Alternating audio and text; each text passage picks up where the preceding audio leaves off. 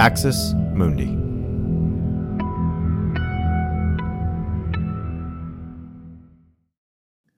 One of the things I love about Anchor is that it's free and it's easy for anyone to create their own podcast.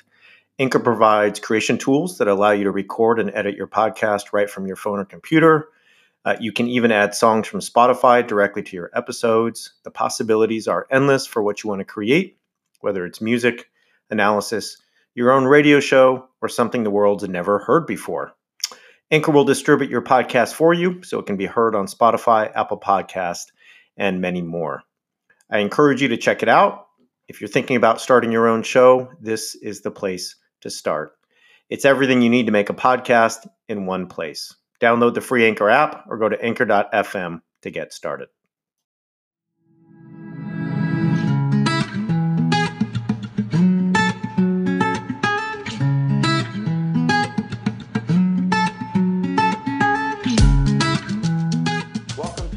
White American Jesus.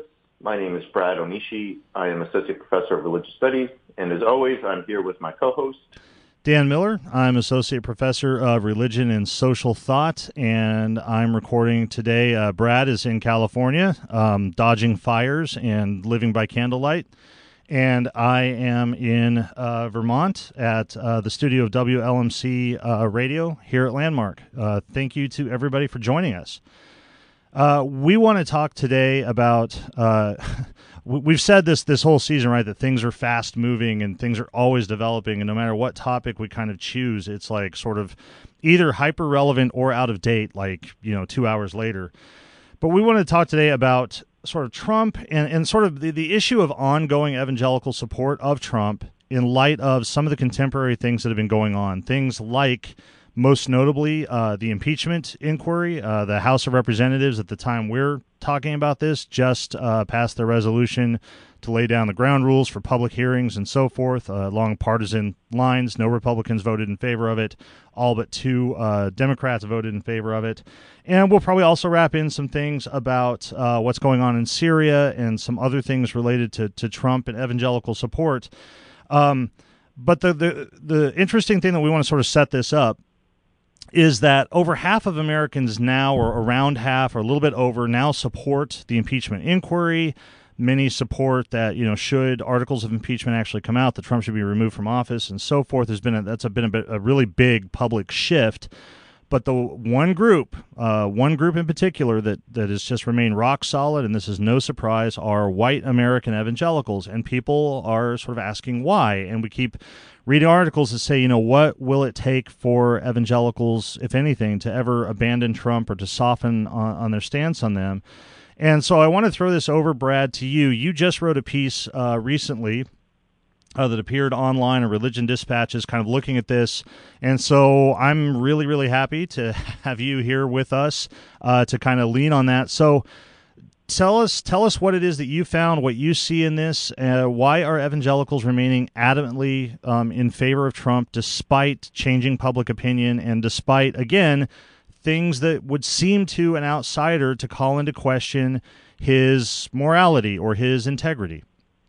Let me start with a couple of citations. So this is from Johnny Moore from a report that came out on Halloween 2019. Johnny Moore's part of a commission for international religious freedom. And he says, agree or disagree with the evangelical community, we represent a third of the country in some form. In a democracy, our voice matters, and our voice deserves representation in the public square.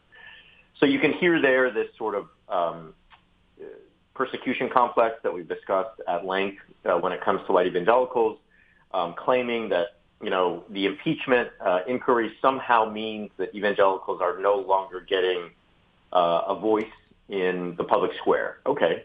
Let me give you one from Robert Jeffress. Robert Jeffress is a spiritual sort of consultant for Donald Trump. He's the leader of a huge megachurch in Dallas. Here's what he says. They really believe that to impeach President Trump, they meaning white evangelicals, they really believe that to impeach President Trump would be to impeach their own closely held values. And that's why they take impeachment personally. Now, again, let's not lose sight of the fact that when he's talking about their own closely held values, they're talking about a man who, weeks after his third wife gave birth to his fifth child, was having an affair with an adult, the porn actress. But the idea that evangelicals and Trump have similar values is something we should just never lose sight of. It's just that's an astounding idea. But anyway, all of that aside, about a week ago, in the last week of October 2019, a PRRI poll came out, and it shows that somewhere in the 90th percentile of white evangelicals oppose the impeachment inquiry. So it is really, really difficult to find someone in this group who supports the impeachment inquiry or at least thinks it's somehow a good idea for the democracy, what have you. So, Dan, you can see here, they have not budged. I mean, they just have not budged in any sense of the word. And it doesn't seem like they're going to anytime soon. Right. A couple points I just wanted to add, or just elaborate on the points that you just raised. The first was this language of representation in the public sphere. As you said, we've talked about this sort of creation of a persecution complex. And it is really interesting, right? I don't think any observer could ever look objectively and say, oh, yeah, white American evangelicals lack a presence in the public political sphere, right? They lack political influence. They lack judicial influence, right? It's clear that they don't, and yet that's why it's so significant, right? That is that part of what contemporary white evangelicals are really good at is creating this sense of crisis where there isn't really a crisis, right? And sort of mobilizing the base that way. And I think that tied in with that, you emphasize this image of shared values. And as you say, you go through the litany that we've gone through, that other people go through, that anybody who looks at evangelical support for Trump and they're kind of baffled by this because they say, well, how can that be shared values when they talk about things like family values and all of this sort of stuff? But the point I want to make, and the point we've been making, and I'm thinking of a really sort of productive chain of comments that was on our website on the Straight White American Jesus Facebook page, and I was reading a comment somebody made sort of about the podcast and liking the podcast and so forth, and it drew some responses from white evangelicals who were sort of defending themselves and saying we weren't being fair and so forth. And it always comes with this sort of notion of, well, we aren't, and then all the negative things about Trump and the Trump administration, right? We're not xenophobic. We're not nationalistic. We're not racist. We don't support caging people at the border. We're not in favor of all these things. And you keep saying we're in favor of all these things. But I think for anybody, you have to look and say, okay, if there is that support, and there's a sense in which we need to take seriously that language of, yeah, we share Trump's values. The question is, which values is it that are really shared? Trump clearly doesn't care about preserving, quote unquote, the traditional family or preserving a sense of individual morality or integrity. He kind of wears his corruption and his profiteering off the presidency on his sleeve. It's not even trying to hide it anymore. The values that they share are these values of nationalism and xenophobia and authoritarianism. And this is stuff that we've been talking about this season. We've talked about evangelicalism as a form of fundamentalism. We've talked about evangelicalism as a kind of subculture and a kind of social identity, and some of the ways that what they say and do works to maintain that identity. We've talked about getting beyond just a sort of catalog of what evangelicals say they believe to looking at how those claims to belief maintain identity and so forth. So let's go deeper into that, right? So how does this ongoing, unwavering support of Trump illustrate those themes, do you think? Yeah, all great points, Dan, and goes back to what we talked about last week in our interview with Kelly J. Baker. I tried to highlight there that once you've opted into support for Trump and you want to say that he holds my values of being anti-choice when it comes to abortion, when it comes to religious freedom or religious liberty, then you're also opting into all the other values that you just talked about, right? Caging kids at the border, a Muslim ban, and so on and so forth. Right. That we cannot lose sight of that. That any time a white evangelical tells you, oh, we just don't do that, but we still support the president for these reasons, you have to say, well, once you're in, you're in. And if you want to tell me that you're in because of some sort of Christian principle, then you're also going to share in the xenophobia and the racism. That's the point I made when it came to the Klan last week, and that's the point that I think you're making today. I want to just link this back, however, to something we've been talking about all season, which is to go beyond belief. Right. And sort of ask how evangelicals operate. Like, what does religion do for them and how does it function? And something we've been talking about is that we have a kind of fundamentalist framework. And what that does is it reduces the world to binaries. It says that there is good and evil, here and there, us and them. Okay. So we have that set. It also says that whatever group I am part of, whatever fundamentalism that I uphold, means that I am the true representation of a Christian or a Muslim or a Jew or whatever we're talking about. And so white evangelicals think of themselves as the real Americans and the real Christians. Okay.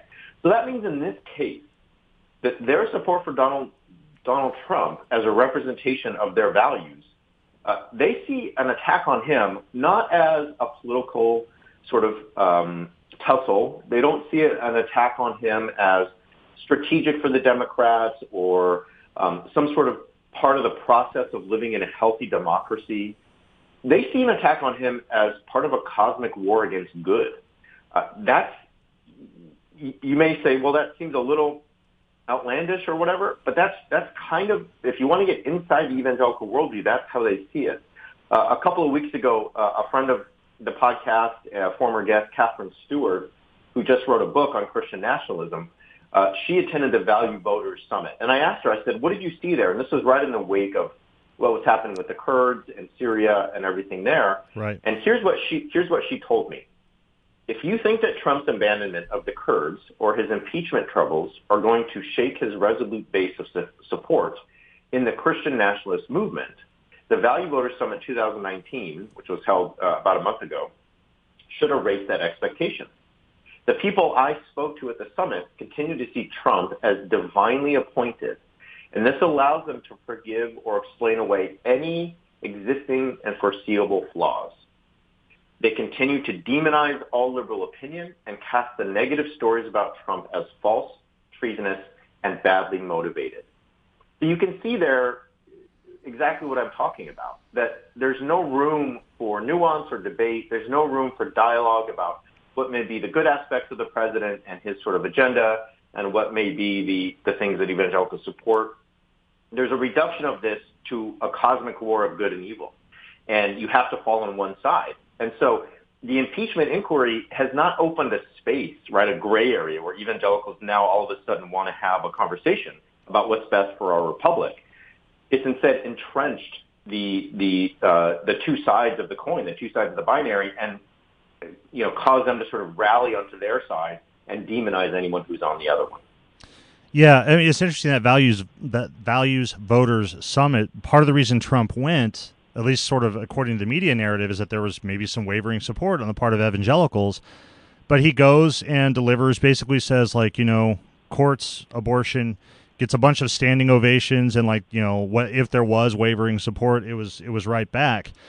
What you're talking about is, I just want to emphasize some of the same points that you're talking about and sort of keep on this. I think this is the part that's really can be difficult for people to understand when they think about like religion or something like that.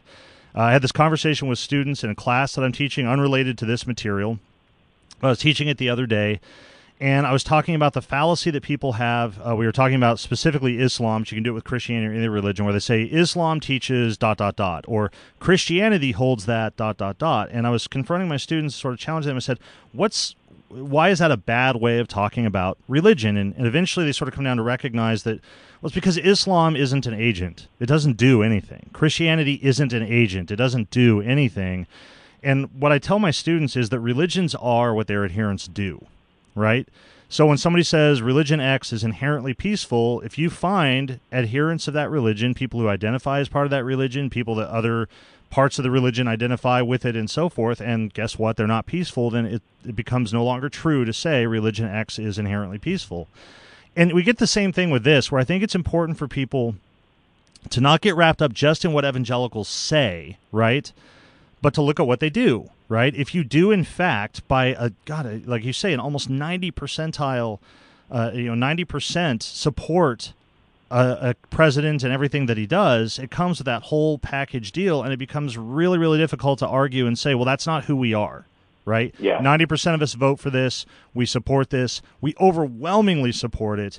That's not who we are, especially when you're saying, as you're saying, that Trump takes on this role as a kind of representative of the divine, which is kind of weird. We've talked about this before, that populist movements often have the Latin phrase that'll be thrown around is the vox dei, the voice of God, that the leader becomes not just a regular person and not just a representative of the people, but a kind of almost a channel between the regular masses of the people and that which sort of transcends them all. And for many evangelicals, that's exactly what Trump is. And it's important to recognize that. I think it's also interesting historically that that's a weird position for evangelicals to hold, right? Evangelicals come out of this tradition, this anti-Catholic tradition, right, where they used to decry the Pope for playing exactly that role, for being a spokesperson of God and sort of mediating access of regular people to the divine.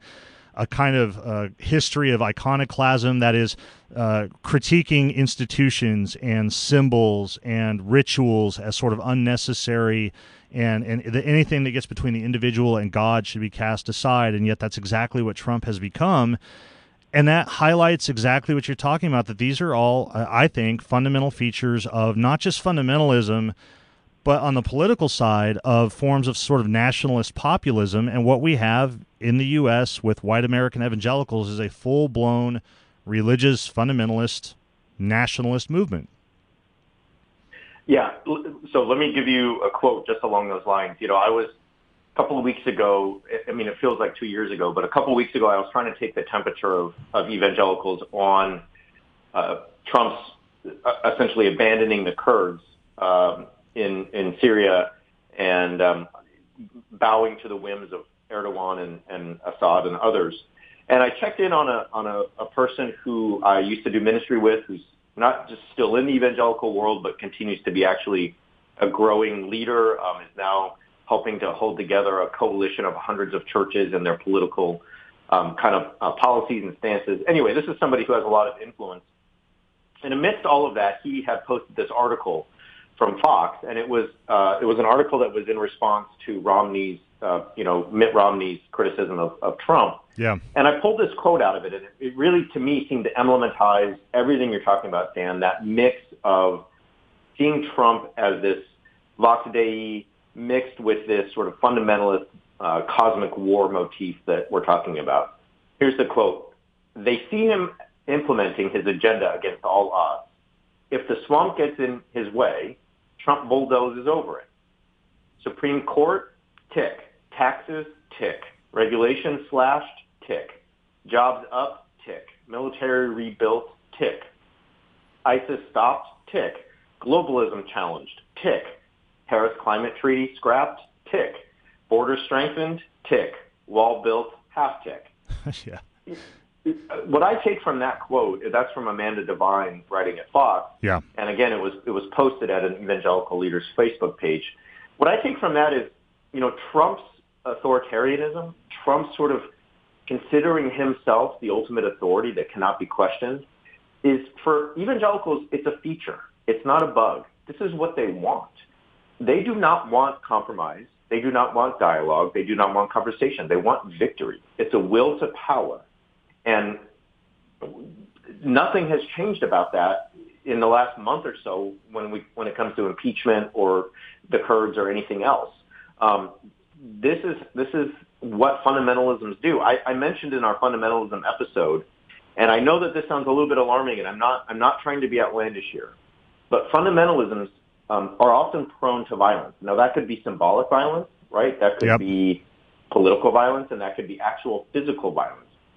Well, why? Why are they prone to violence? And the reason is because if you reduce the political and social sphere to a cosmic war of good and evil, and if you see yourself on the side of good, then it's a next step to say, okay, whatever we need to do to accomplish victory in this war, we will do. And you can say, well, Brad, that's a little crazy. Come on, man, don't be hyperbolic. And I'm not trying to be, but I will say that when it comes to impeachment, we've been talking about impeachment for about a month and a half now. Evangelical leaders cannot stop themselves from talking about civil war.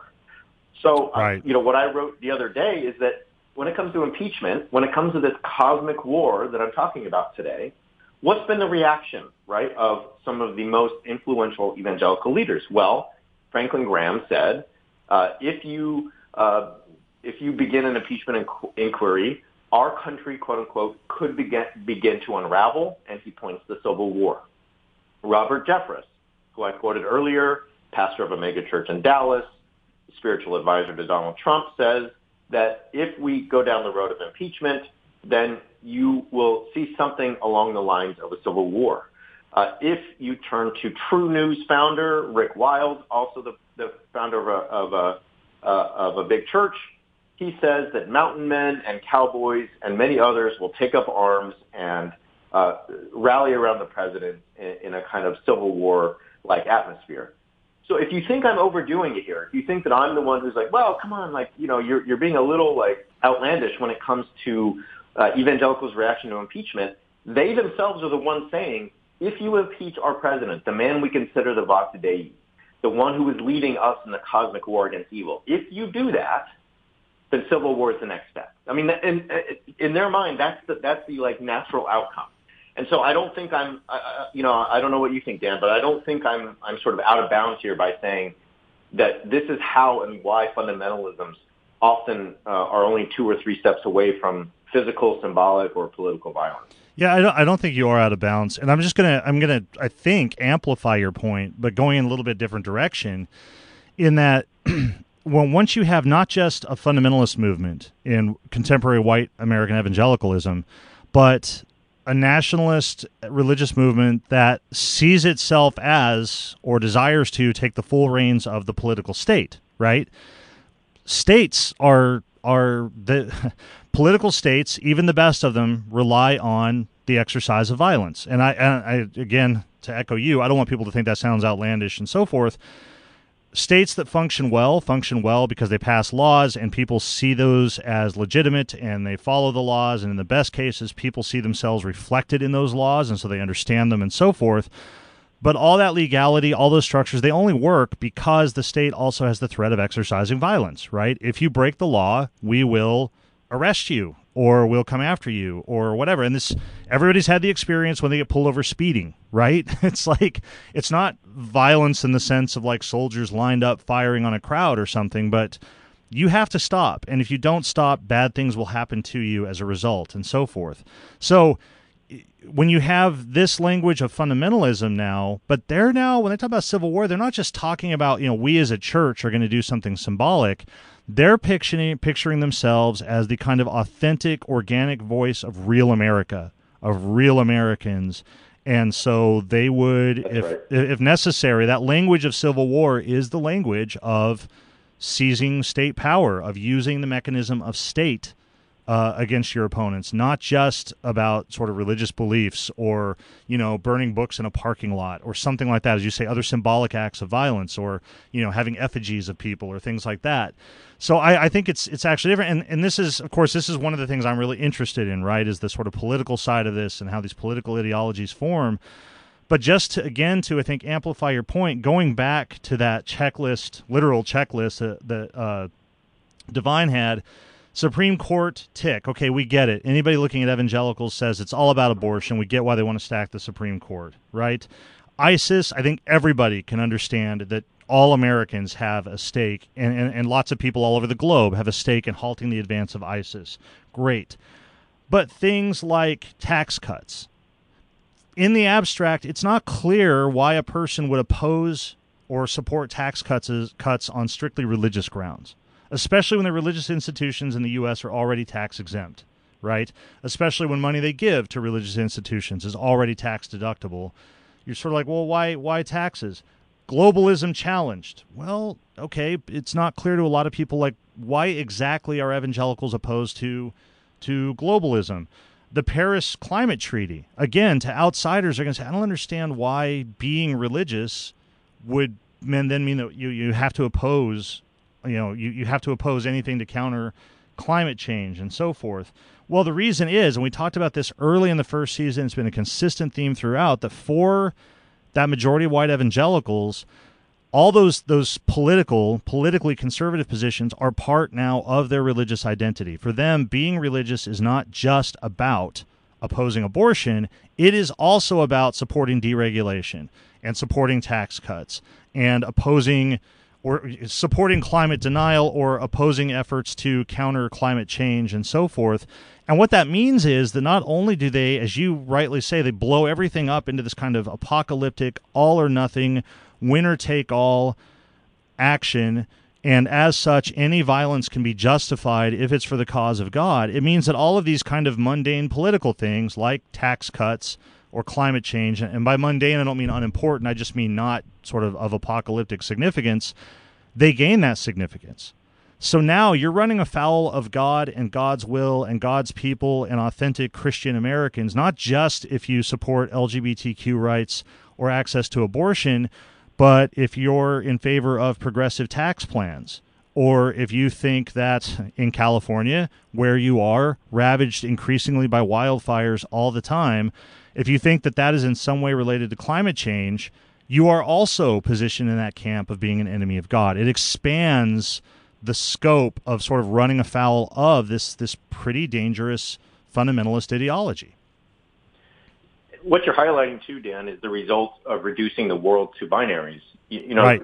when you and I know I'm a broken record, and people are tired of hearing that, but I just want to keep extending the point, right? If you just reduce life to us and them here and there, if you reduce world to good and bad, then there's no room, right, for debate. There's no room for discussion or dialogue. There's no room for sort of coming to agreements on certain things, even though we disagree on others. So, you know, what really got under my skin the other day, as you mentioned, the wildfires, is I'm in California. I'm worried about family and friends. I mean, I have friends who are having power outages and, you know, needing to shower and go to hotels. I have people who are fleeing their homes. I mean, it's a lot. And I see on Twitter somebody claiming that, you know, the fires are God's way of punishing California for being too liberal. Right. Okay? And if you want me to get really angry and go on a not safe for work cussing rant, I can do that. But I'm going to try to restrain myself and just say, to me, that's a function of this cosmic war you're talking about, right? That somebody just thinks, well, obviously they're on the wrong side, and so God is punishing them somehow as a part of his sort of will in this cosmic battle. Let me go back to a quote from William Barr, who's our Attorney General. So some of you might be saying, well, Brad's quoting, you know, Robert Jeffress and Franklin Graham. That's fine. Not all evangelicals listen to those guys, and you know those guys aren't necessarily official parts of the government. Well, so here's William Barr, who's speaking at Notre Dame Law School, right. U.S. Attorney General, right? Yeah. Yes. Yes. You know, our top prosecutor. He is not an evangelical, but he's a very, very conservative Catholic. Some would call him a sort of dominionist Catholic. Here's what he says, and you tell me, Dan, if you think this sounds like the kind of fundamentalist cosmic war I'm talking about. This is not decay. This is organized destruction. Secularists and their allies have marshaled all the forces of mass communication, popular culture, the entertainment industry, and academia in an unremitting assault on religion and traditional values. You know, Dan, if people go back and listen to our second and third episodes in season one, our very beginnings of this podcast, we talked about the beginnings of evangelicalism and fundamentalism in this country. We talked about how it goes all the way back to something like the Scopes trial in 1925. And at the Scopes trial, we talked about how there was this split between evangelicals and mainline or liberal Protestants. And evangelicals really retreated into a cultural enclave during that time, the 20s, the 30s, the 40s. For these very reasons, they saw in culture an all-out assault on their values. They said that the media and pop culture and all the forces of mass communication were against them, right? Well, William Barr is reiterating that 100 years later.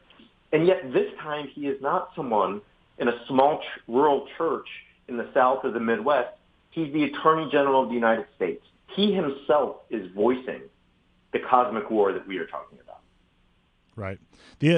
Excuse me. A couple points about that. I had exactly that quote in mind. I think I might have posted something about it online when it came out because it's really jarring.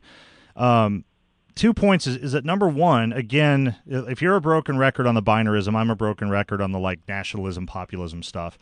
But a standard feature, I mean, literally a textbook feature of populist discourse and kind of authoritarian discourse is that the media is the enemy of the people. And media is always this really ambiguous, ill-defined bogeyman that people cite. People on the right and the left will all critique quote-unquote media. They never really define what that is. And so on the one hand, you have the clear connection with that for me as well, right? That the intelligentsia, the media, mass culture, all of these things are demonized. And that, again, it's just straight out of a textbook on like sort of populist rhetoric. But the other part of this is the irony that's there, or the duplicity that's there, that where is William Barr when he says this? He's at the University of Notre Dame, right? He's at one of the most prestigious academic institutions in the U.S., who have absolutely mastered the use of mass media. The right, politicians and religious actors on the right, have far outpaced progressives and liberals and others at effectively using particularly talk radio and now increasingly cable news, like with Fox News and so forth. And that's another piece of this that's always there, is this kind of, it's a performative contradiction, we might say, right? A contradiction in what they're saying is they decry the enemies of using all these things to attack them, while at the same time, obviously, they very effectively marshal all of those forces against their perceived enemies. And you highlighted, you used a phrase, and I think it's an important phrase, and maybe we'll sort of close the discussion of this, that Barr is Catholic, and you referred to it as a sort of a dominionist theology. And of course, there is a kind of conservative Christian, now primarily Protestant theology known as dominionism, that relates, if you were to do like a Venn diagram of religious fundamentalism and dominionism and so forth, there'd be a lot of overlap. What are we talking about, or what are you talking about when you use that phrase, dominionist theology? So dominionists believe that the world belongs to God, and that if they are on the side of God, if they are God's people, then by extension the world belongs to them. Right.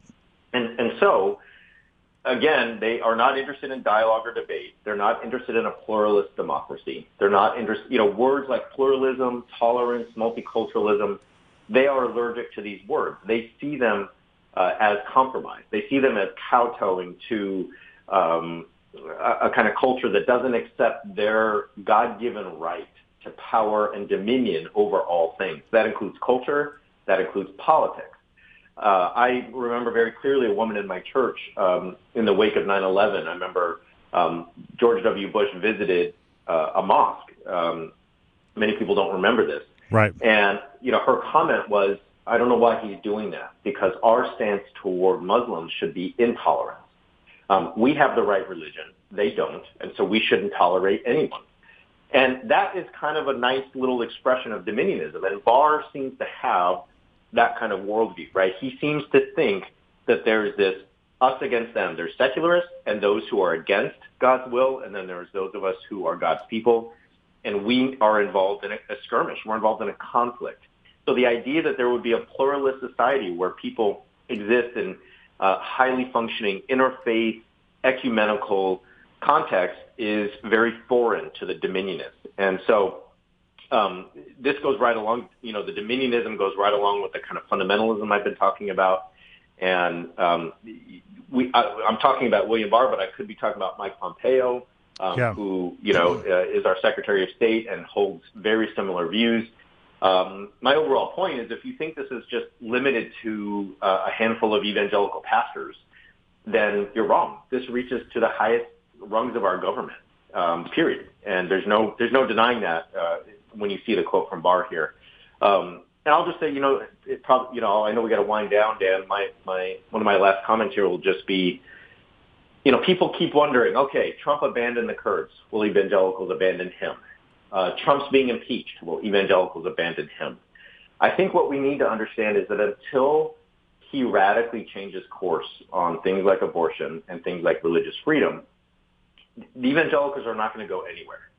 And my guess is, and here's my prediction, and I could be completely wrong, and so I'm open to that, but my guess is that as the impeachment stuff continues and we begin to have public hearings, more and more Americans are going to sort of change their tone.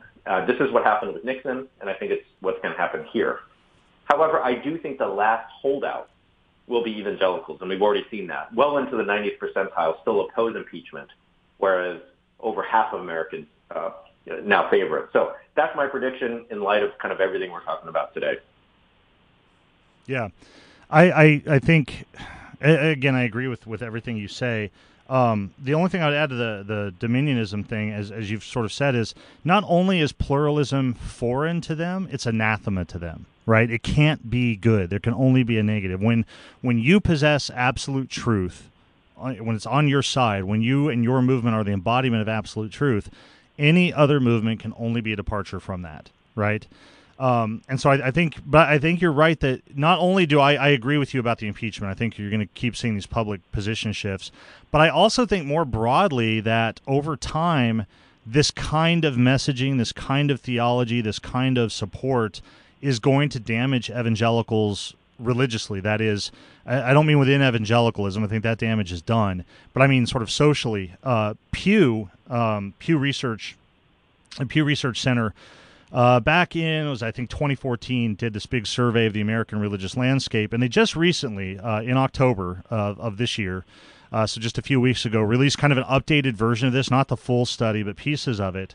But one of the things that they found, and again, just to tell people, right, if you look at things like PRRI or Gallup or Pew, the numbers don't all align like one-to-one because you got different polling measures and different definitional things, but the trend lines are all the same. What it showed is that as of 2018, 2019, it says 65% of adult Americans describe themselves as Christians. That's down 12 percentage points over the past decade. So the percentage of U.S. population that identifies as Christian is down. And within that percentage, what they found was that the percentage who identify as evangelical among Christians has remained the same, but the overall percentage of the U.S. population who identify as white evangelicals has declined. My prediction, to kind of tie into yours, is that they will keep supporting Trump. They will continue to hitch their wagon to the GOP, which means that the GOP will also continue to cater to them. And this has been going on for decades, as we've discussed in other episodes. But I think that what this means is that the share of the overall population that identifies with that religious vision is actually going to get smaller. I think it's going to continue to decline. And I hope that it does for the reasons that we've discussed. I affirm pluralism, and I affirm diversity, and I affirm minority rights, and so I can't obviously get on board with this. So to tie in, and I guess to wind down, as we're both entering the ill-founded basis of predicting the future, my prediction would be that I think what you say is correct, and I think that also, I've said this other places, I think I've said this in prior episodes, that I think that evangelicals will continue to remain staunchly conservative politically, but I think that over time they're going to be less and less of a portion of the overall U.S. population. And I don't know what that'll look like in, say, 2020 or 2030, but I'm sort of interested to see. Final thoughts before we sign out here? No, final thoughts are, please continue to think good thoughts for California, and what's happening out here is scary. So keep us in your thoughts, and if you're a praying person, keep us in your prayers. And I'll just say, as always, you can find us on Apple Podcasts, Stitcher, Google, most places that you get your podcasts. If you can, please give us a review on Apple Podcasts. And it is the end of the month here, and so if you'd like to support us on Patreon, that would be great. You can find our Patreon page just by Googling it, and we're always up on the Facebook page as well. Yeah, we love to hear from people. We try to respond. As I mentioned, that Facebook thread that sort of took shape, and I found that really sort of interesting and provocative and good food for thought. So please keep that there. You can find Brad on Twitter. You can find me. I always say I'm still hiding from Twitter, but I'm not hard to find. Feel free to email me or contact me directly, or contact us through Facebook. So Brad, thanks for your time. Stay safe. Thanks, Dan. I'll talk to you soon. All right.